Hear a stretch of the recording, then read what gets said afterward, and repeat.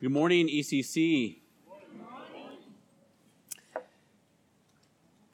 If you have a Bible, please turn with me to Psalm 42 and 43. We'll look at both together this morning. And while you're turning there, I want to tell you about Charles Haddon Spurgeon. Spurgeon was one of the most popular preachers ever to stand in the pulpit. He was a 19th century Baptist preacher in England. Thousands of people will come to hear him preach. He wrote many books, hymns, songs. His sermons were faithfully preserved by stenographers. While he was preaching, they would just copy it down in shorthand. He was prolific in his writing and his preaching. He started training centers for pastors. He's just one of the most influential pastors ever, especially in the Baptist tradition. He was a very successful man and a godly preacher who was much respected even to this day. We use many of his books actually in the GPA program. But he was a man who also struggled with severe depression. His depression was crippling at times. He also suffered from physical ailments as well. He had burning kidney inflammation called Bright's disease. He had gout. He had rheumatism. He had neuritis. And he had this traumatic experience when he was a young preacher where he was preaching in front of, I think, over 1,000 people. Some pranksters yelled fire and everybody ran for the exit, and 7 people died in the stampede while many others were wounded. This was devastating tragedy for Spurgeon. And Spurgeon faced withering criticism from his enemies as well, pointing to this instance and to his health, saying this is evidence of God's judgment on him. All of this certainly contributed to depression for Spurgeon. And so he'd spend significant seasons unable to even preach. I think a third of the time he just couldn't even go into the pulpit. And I'm sure in the midst of those trials, in the midst of that suffering, he could commiserate, he could find solace in Psalm 42 and 43. I'm sure that he was tempted to feel like, where is God? I feel abandoned. Have you ever felt like that? Have you ever felt like God is far off? The enemies are close, the critics are strong as they mock you, and there's nowhere to turn. Well, this morning as we look at Psalm 42 and 43, we will see the psalmist in just such a situation. This psalm helps us ask and answer this question: what do we do when God seems absent and we feel abandoned? So it's my prayer this morning that you would see in this psalm God's merciful instruction for us, you and I, when we feel like He is distant or has even abandoned us. The Lord will never abandon you. Even in our deepest moments of desperation, disillusionment, or depression, we have a God who is with us, near to us, tender to care for you and I. So let's look at Psalm 42 and 43 together. And by the way, I believe that Psalm 42 and 43 should be read together as one unit. There's a couple of reasons for that. One, you have this refrain, "Why are you cast down, O my soul?" Happens 3 different times in both Psalms. There's no title to Psalm 43, indicating that it should be read together as one unit. And that's what we're going to do this morning. So Psalm 42. To the choir master, a maskil of the sons of Korah. As a deer pants for flowing streams, so pants my soul for you, O God. My soul thirsts for God, for the living God. When shall I come and appear before God? My tears have been my food day and night, while they say to me all day long, where is your God? These things I remember as I pour out my soul, how I would go to the throng, lead them in procession to the house of God with glad shouts and songs of praise, a multitude keeping festival. Why are you cast down, O my soul? And why are you in turmoil within me? Hope in God, for I shall again praise Him, my salvation and my God. My soul is cast down within me. Therefore I remember you from the land of Jordan and of Hermon, from Mount Mizar.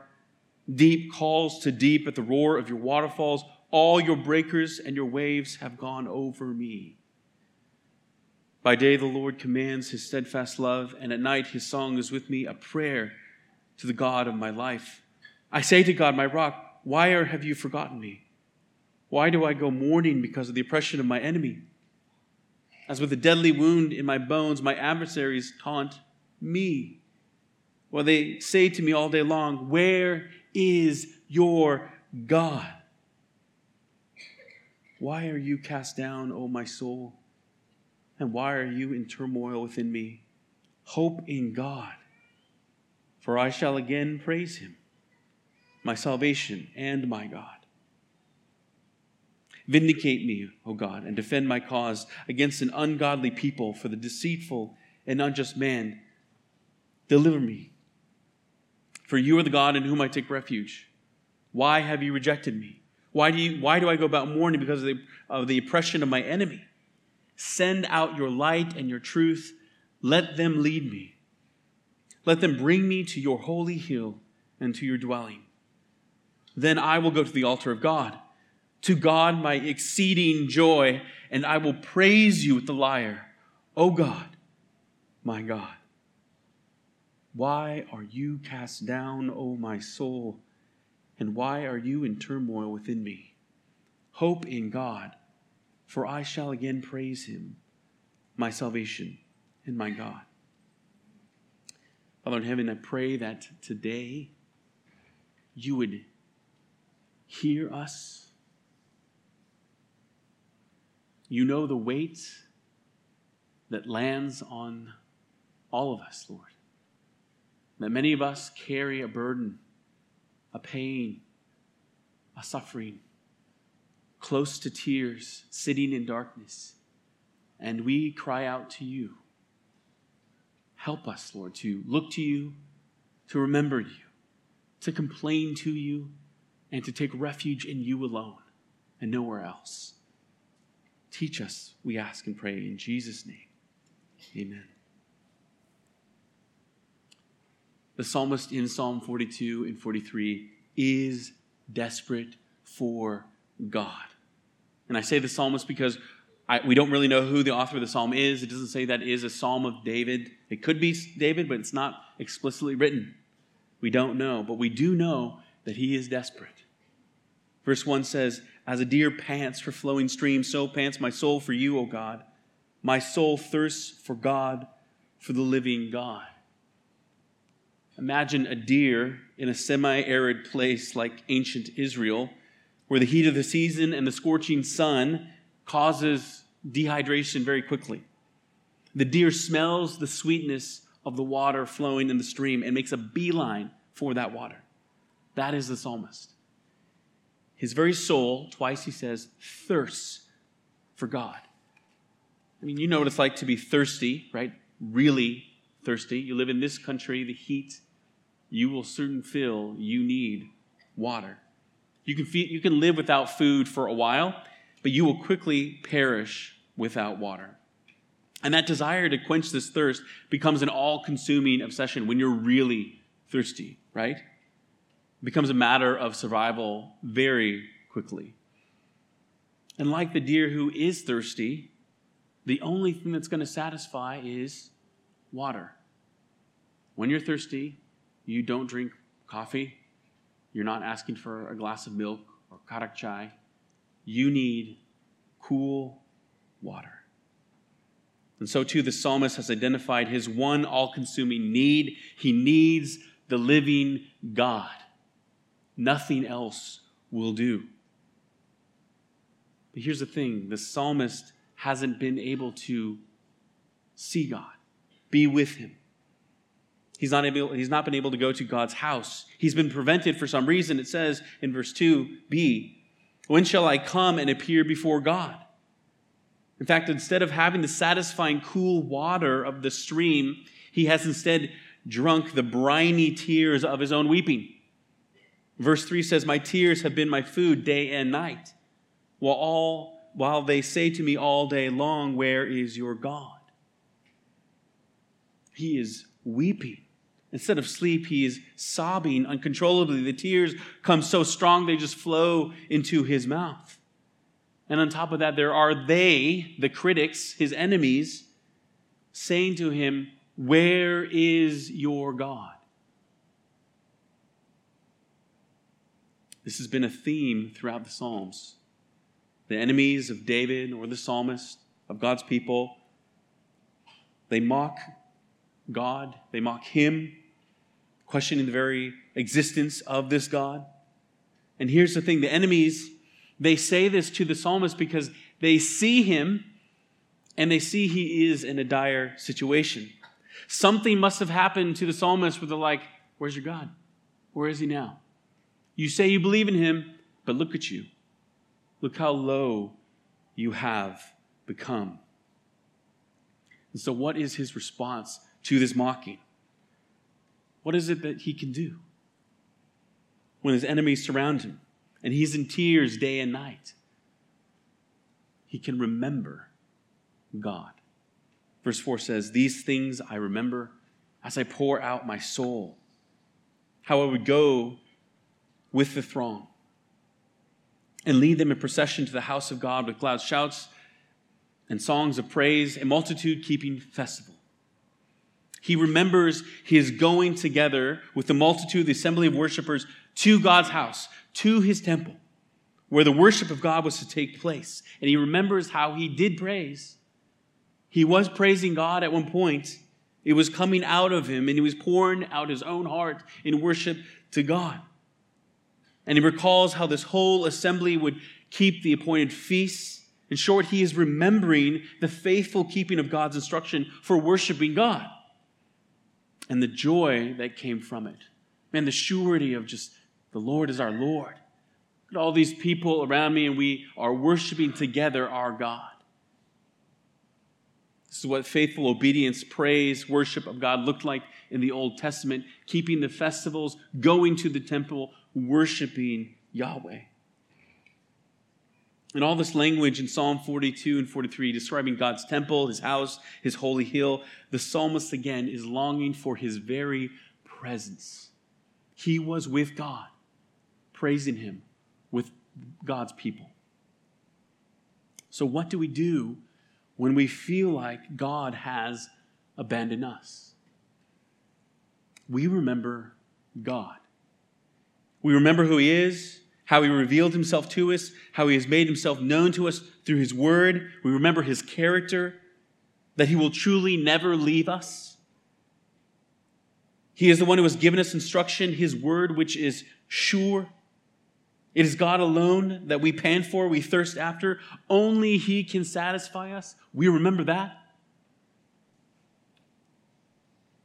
Brothers and sisters, remember how the Lord has blessed you in the past, in your history. Many of you have shared how the Lord has met you on these Sundays through the preaching of the word. Some of you have come up and said, preacher, I needed that sermon. It was for me. That word, what I'm going through, the Lord gave that to me. Remember those times. Remember the joy of your salvation when you came to faith, and how fresh was your joy in knowing Jesus? Recall that. Remember that. Remember your baptism or declaration of having died and come to faith, rising to new life in Jesus. Remember those moments where you saw the Lord answer your prayers for provision, protection. And remember the past times where he has sustained you through seasons of darkness. We've been there. I've been here not yet 2 years, and I've walked with some seasons of darkness with some of you. You've been there. Remembering the God and his wonder-working power is a great comfort to us in times of depression, in times of sorrow, when we are cast down. And be careful how the world is telling you to deal with your depression. There are whole industries that exist to help people numb the pain that they feel deep down inside. And we live in an age where you can get any one of those distractions through your phone, basically. You want to be distracted by food? Talabat. You want to drink your sorrows away? There's plenty of alcohol in Abu Dhabi, and you can also order it through an app. You want entertainment? There's hundreds of apps for that. Gambling, pornography, mind-numbing shows, thousands of hours of vacuous pop music. Again, you can get it all at the touch of a button. And Satan is happy for you to have all of it, as long as you forget the God who loves you and will never forsake you. And yet on the other side of this, there is a strain around Christian circles that they tell you Christians must always be happy. You take whatever sadness, depression, sorrow you have, and you push it down before you come in through these doors. Because we want happy people up in this place. Please. Have you ever read the Psalms? Talk about sorrow. Talk about pain and suffering, depression. All appropriate. It wasn't just Spurgeon who had depression. Talk about C.S. Lewis, Martin Lloyd-Jones, numerous people throughout Christian history. You could just throw out the huge number of all these theologians, and they've gone through significant trials and through significant darkness at times. So what a prison it is to be told that you must always be happy. That is a miserable, works-based, prosperity gospel, false righteousness. So don't listen to the world. Now the world says, hey, this will numb your pain, because it won't. We need to be honest with ourselves. Some of you have come in today with burdens that are too heavy to be lifted up with mere sentimentality. Don't run from it. In fact, cut away the distractions of the world and remember God in the midst of your depression. In other words, go to your bed and let the tears flow. And in the midst of those tears, remember that it is God alone who can bring you up again.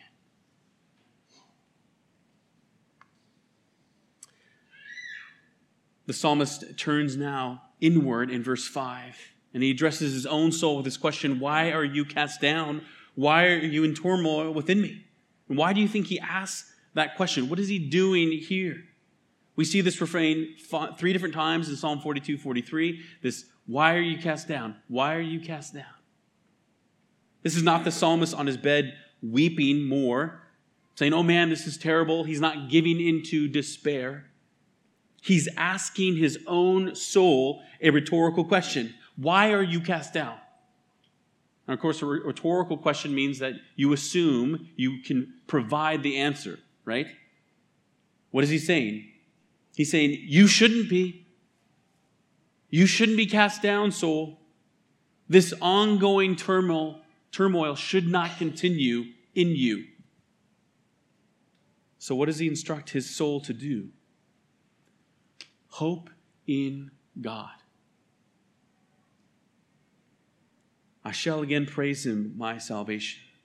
This is remembering. God will not let his people remain in sorrow. Our end is not to waste away as those without hope. God has told us that he is the saving, almighty, powerful, omnipotent God, the one in which we can place all our hope. So even if the sorrows may last through the night, we know that joy will come in the morning. It might feel weird to think about the psalmist talking to his own soul. And it really shouldn't. Maybe you've heard the kind of psychological stuff out there, the, hey, don't talk to yourself, it's kind of weird. Not in this Bible, right?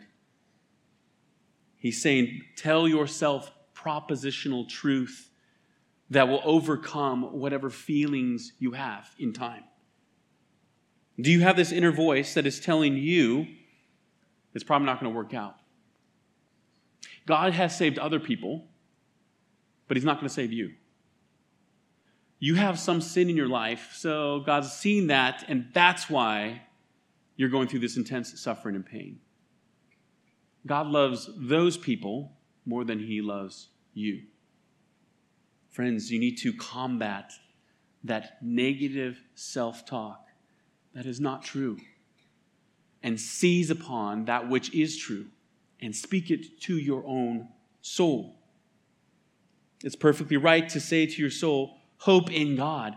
He is your salvation. That's not something you make up when you become a Christian. That is spoken to you through God's word. He is the living God who is your hope. The psalmist is continuing his lament.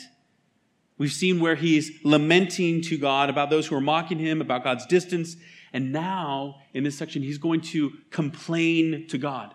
Remember what we said in the Psalms, as we've talked about complaint. This is not a whining. This is not a sinful complaint that we normally, think of. This is taking to God and saying to him, this is not right. And I need you, Lord, to fix it. That's what we mean by complaint. We are taking to God our pain and our sorrow, and we're seeking from him resolution. And so in verse 6, the psalmist says, my soul is cast down within me. There I remember you from the land of Jordan and of Hermon and from Mount Mizar. He's acknowledging again, his soul is cast down in despair, literally melting away. And then he remembers this Jordan and Hermon, which are the very headwaters of the Jordan River. And so it's there that he's hearing these waterfalls going all around him. And in verse 7, he says, deep calls to deep at the roar of your waterfalls. All your breakers and your waves have gone over me. The psalmist is not out of the woods yet. He's recalling being in the land where the waters are flowing, and he is still struggling. And for the ancient Hebrew people, water is this element representing total chaos. And two, this deep water was untouchable. It's unapproachable. You sink down in deep water and you disappear. Okay, that's what's in the mind of the ancient Hebrews. And combine this with the crashing waves, you get this picture of raw power overtaking him, washing over him completely. And that's one of the worst things, is being hit by a wave, right? It's really fun to think about surfing, about body surfing. I remember going to Australia with my brother way back when, and we went to this beautiful beach, and a friend of ours was showing us how you can catch waves with your body. And I'm like, man, this is so fun. And it was amazing until it wasn't. Until that one wave throws you down and you get pummeled into the bottom of the sea. It does feel amazing to ride just on top of the wave, but how terrifying it is to be caught in a wave, to feel all that power. You're helpless. There's nothing. There's no moving that amount of water. This is what the psalmist is feeling. When are the waves going to stop, God? Notice he says, it's your waterfalls, your breakers, your waves are going over me. God, you're the one who's in control.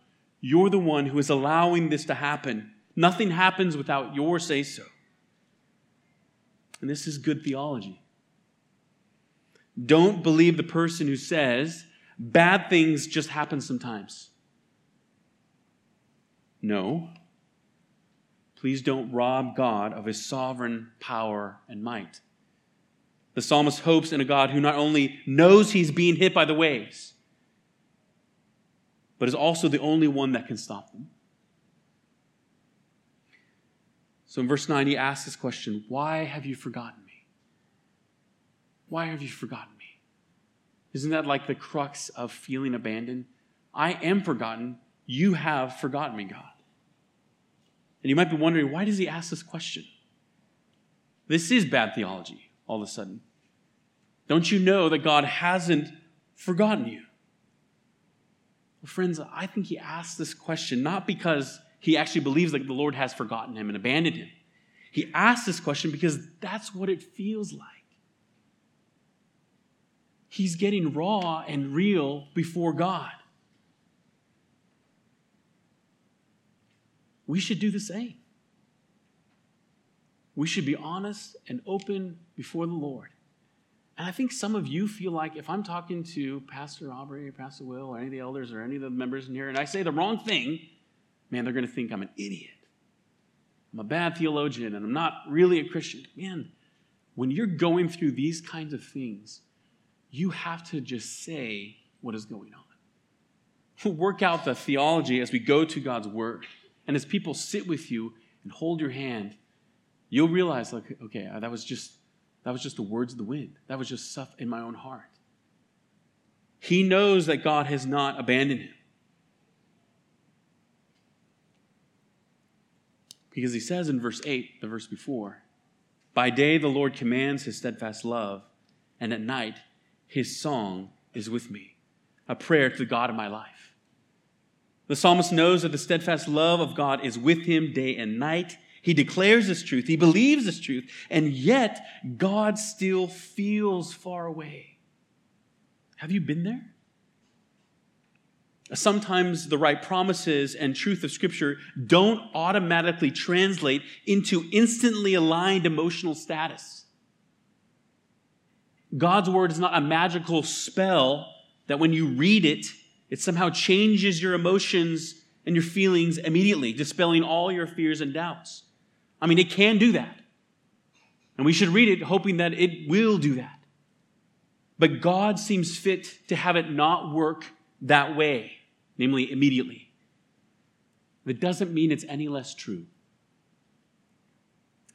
It means that the way forward in the midst of a downcast soul, it has more steps. It takes maybe more time. The Word of God is effective always, working always. 100% of the time it is effective, but in God's own time and not ours. So again, the psalmist points out that his suffering is at the hands of his enemies again. He says in verse 9, continuing, why do I go about mourning? Because of the oppression of my enemy. As with a deadly wound in my bones, my adversaries taunt me. While they say to me all day long, where is your God? Again, he is complaining to God, I'm being attacked here. I'm being mocked. My adversaries are hunting me down. And this oppression, it's like a deep and deadly wound. Think about this gruesome way of describing the taunts that come from people. But that is what it feels like, isn't it? As believers, as Christians, the very foundation of our identity, our belief, our hope, our existence is in the triune God who is good. And when he feels far away and people mock us for it, it's going to hit you. It should hit you. Let them take your stuff. Let them take your health. But when they mock the very trust we have in the great God, that should wound us to the core. And what we want, and we know we can't retaliate. He's not retaliating in the situation. He is seeking vindication. And the only thing that's going to silence these mockers is what? God truly showing up. God acting in the situation to save him will put silence to all these mockers and enemies. And you and I can't conjure up proof of God. We can't summon God like he's a genie. Right? These are the moments we have to wait. We have to hope in God alone. We can only cry out to him in complaint that there are those who, in mocking us, are actually mocking God. And so he ends this section of complaint to God with this refrain yet again. Why are you cast down, O my soul? Well, we know it's because of enemies. Why are you in turmoil within me? Hope in God. For I shall again praise him, my salvation and my God. So what do we do when we feel like we are abandoned? We feel like God is far from us. When we have enemies that are surrounding us. We feel wounded. The very foundation under us is being shifted. We remember God first. Second, we complain to God and lament. And third, finally, we will take refuge in God. Psalm 43:1 says, vindicate me, O God, and defend my cause against the ungodly people. From the deceitful and unjust man, deliver me. The psalmist has moved from lament to complaint to now a petition. He's asking God, help me. Okay, before it seemed like this internal dialogue of like talking to my soul and noticing these people who are coming after me, these mockers, and how wounded he is. And now he's crying out to God, a prayer. He wants God to be his defense counsel, to rescue him from those who are evil, deceitful, and unjust. And notice his confidence in the Lord. Verse 2 says, "For you are the God in whom I take refuge. Why have you rejected me? Why do I go about mourning? Because of the oppression of my enemy." The Lord is his refuge, he declares. He is the safety to which he is running. There is nowhere else he can go, no other person he can run to. He's going to the God who made him, who has kept him, and will keep him. And yet, he still feels rejected. He continues to mourn because of the oppression of his enemies. He's not out of the woods yet when it comes to his depression. But he is hopeful. The psalmist feels abandoned still, but is trusting in God who promised he will never abandon him. And so he continues to pray to the Lord in verse 3. "Send out your light and your truth. Let them lead me. Let them bring me to your holy hill and to your dwelling." He knows that he cannot escape the darkness himself. But he can ask the Lord to send light to lead him through. This light is going to bring him through the darkness back to the very presence of God, to God's holy hill, his dwelling place. Friends, you may be in a place of darkness, depression, right now, and you got no way out. You can't just medicate this away with food and other distractions. You can't just put on a smile and pretend it doesn't hurt. God seems distant from you, and you may feel abandoned, and you may not know where to go in this darkness, but the Lord does. He knows exactly what you're going through. He knows exactly where you are. He knows how deep your depression goes and how dangerously close to despair it really is. So seek refuge in him. Call to him. He will send his light to you to lead you out of the darkness and bring you back to where he feels close to you. I say feel intentionally because we know that he has never left us. He has never forsaken us. He is always close. We will return to his full presence. Verse 4 says, "Then I will go to the altar of God, to God my exceeding joy, and I will praise you with the lyre, O God, my God." Isn't that amazing? Our exceeding joy in him will be restored. It's almost like you're sitting in darkness and you're like, I can't even think about joy as an option. But do you know it's going to come? Can you see outside of that situation and say, I know that God is going to restore my joy? You should. He will. No longer will we be alone weeping through the night. Instead, joy again will come again with the multitude as we worship the Lord together.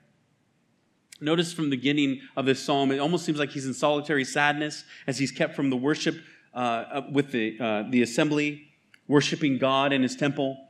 And now part of his restoration joy is to come back together with God's people, to come back with the multitude in God's temple to worship him. I think this is a picture of our weekly gathering together as saints on the Lord's Day. Part of your restoration and joy is that you can come together again with God's people and worship again. And don't be surprised that if week by week, man, the week was rough, and you feel beat down and in darkness, and yet you come to gather with the saints and find that he is restoring your joy together with God's people. I know I feel that. There are many days, many difficult days I have. And as a pastor, sometimes I can feel like, okay, I I got to go Sunday. I got to put on the smiley face. I got to, put it on, do the work. And yet, I'm blown away by the encouragement I get from my fellow brothers and sisters in Christ.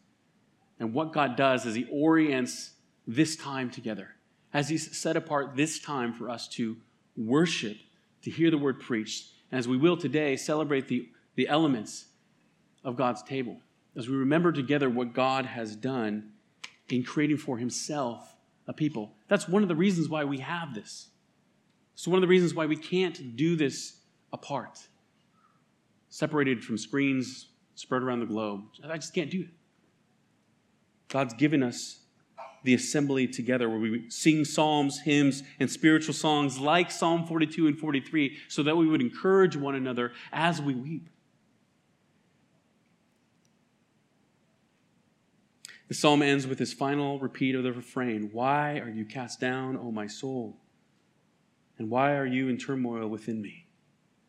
Hope in God, for I shall again praise him, my salvation and my God." Friends, the Bible is filled with accounts of God's people who have suffered harrowing situations, who have suffered great persecution and oppression.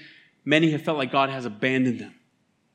But none of God's people have ever been abandoned. There's really only one person who ever truly felt that abandonment by God, and that was Jesus himself. Matthew 26, Jesus was in the Garden of Gethsemane. He's getting ready to go and be crucified on the cross. And his very words in the garden are, "My soul is downcast to the point of death." These are the very same words in Psalm 42 and 43 in the original language. Jesus prayed this psalm before he went to the cross because he would be tortured, crucified, killed. He's experiencing things we never have to experience. Jesus was the one who truly wept tears alone in the garden, his disciples unable to stay with him. It was Jesus who was surrounded by mockers and scorners who said, "Where is your God?" It was Jesus, the righteous one, who was attacked by the ungodly, the deceitful, the unjust. And it was on Jesus that the full final wave of God's wrath truly broke.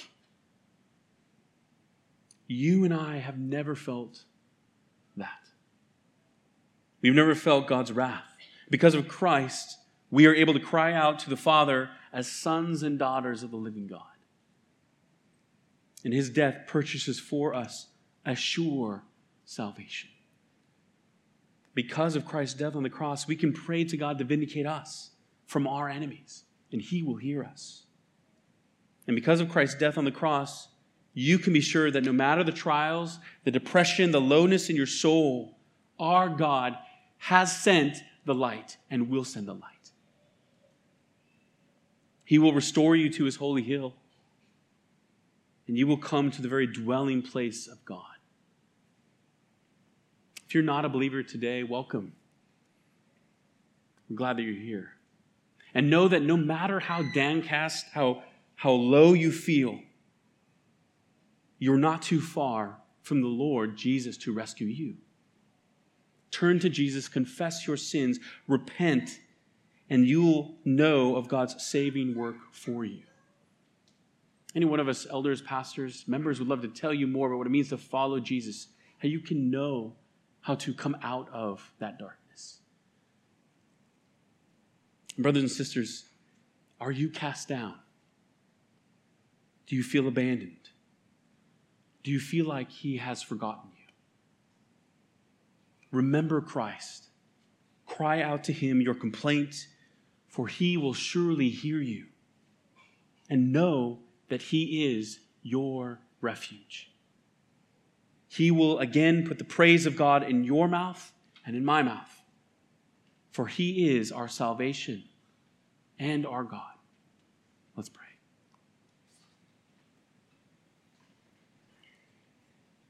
Father in heaven, it is a shameful thing to be weak. It's a shameful thing to cry uncontrollably. It's a terrifying thing to feel clothed in darkness, unable to reach you. but you are not far off from your people. And that in Jesus, he is with us through it all. And so I pray, Lord, that you would remind us again. Restore the joy of our salvation again. Give us strength to cry out to you once more. And help us to help one another in these seasons where depression may come. Help us to lament well.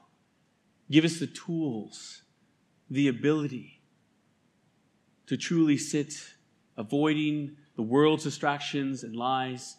And may we say to our own souls, hope in God. For truly you are our salvation. And so we pray these things in Jesus' name.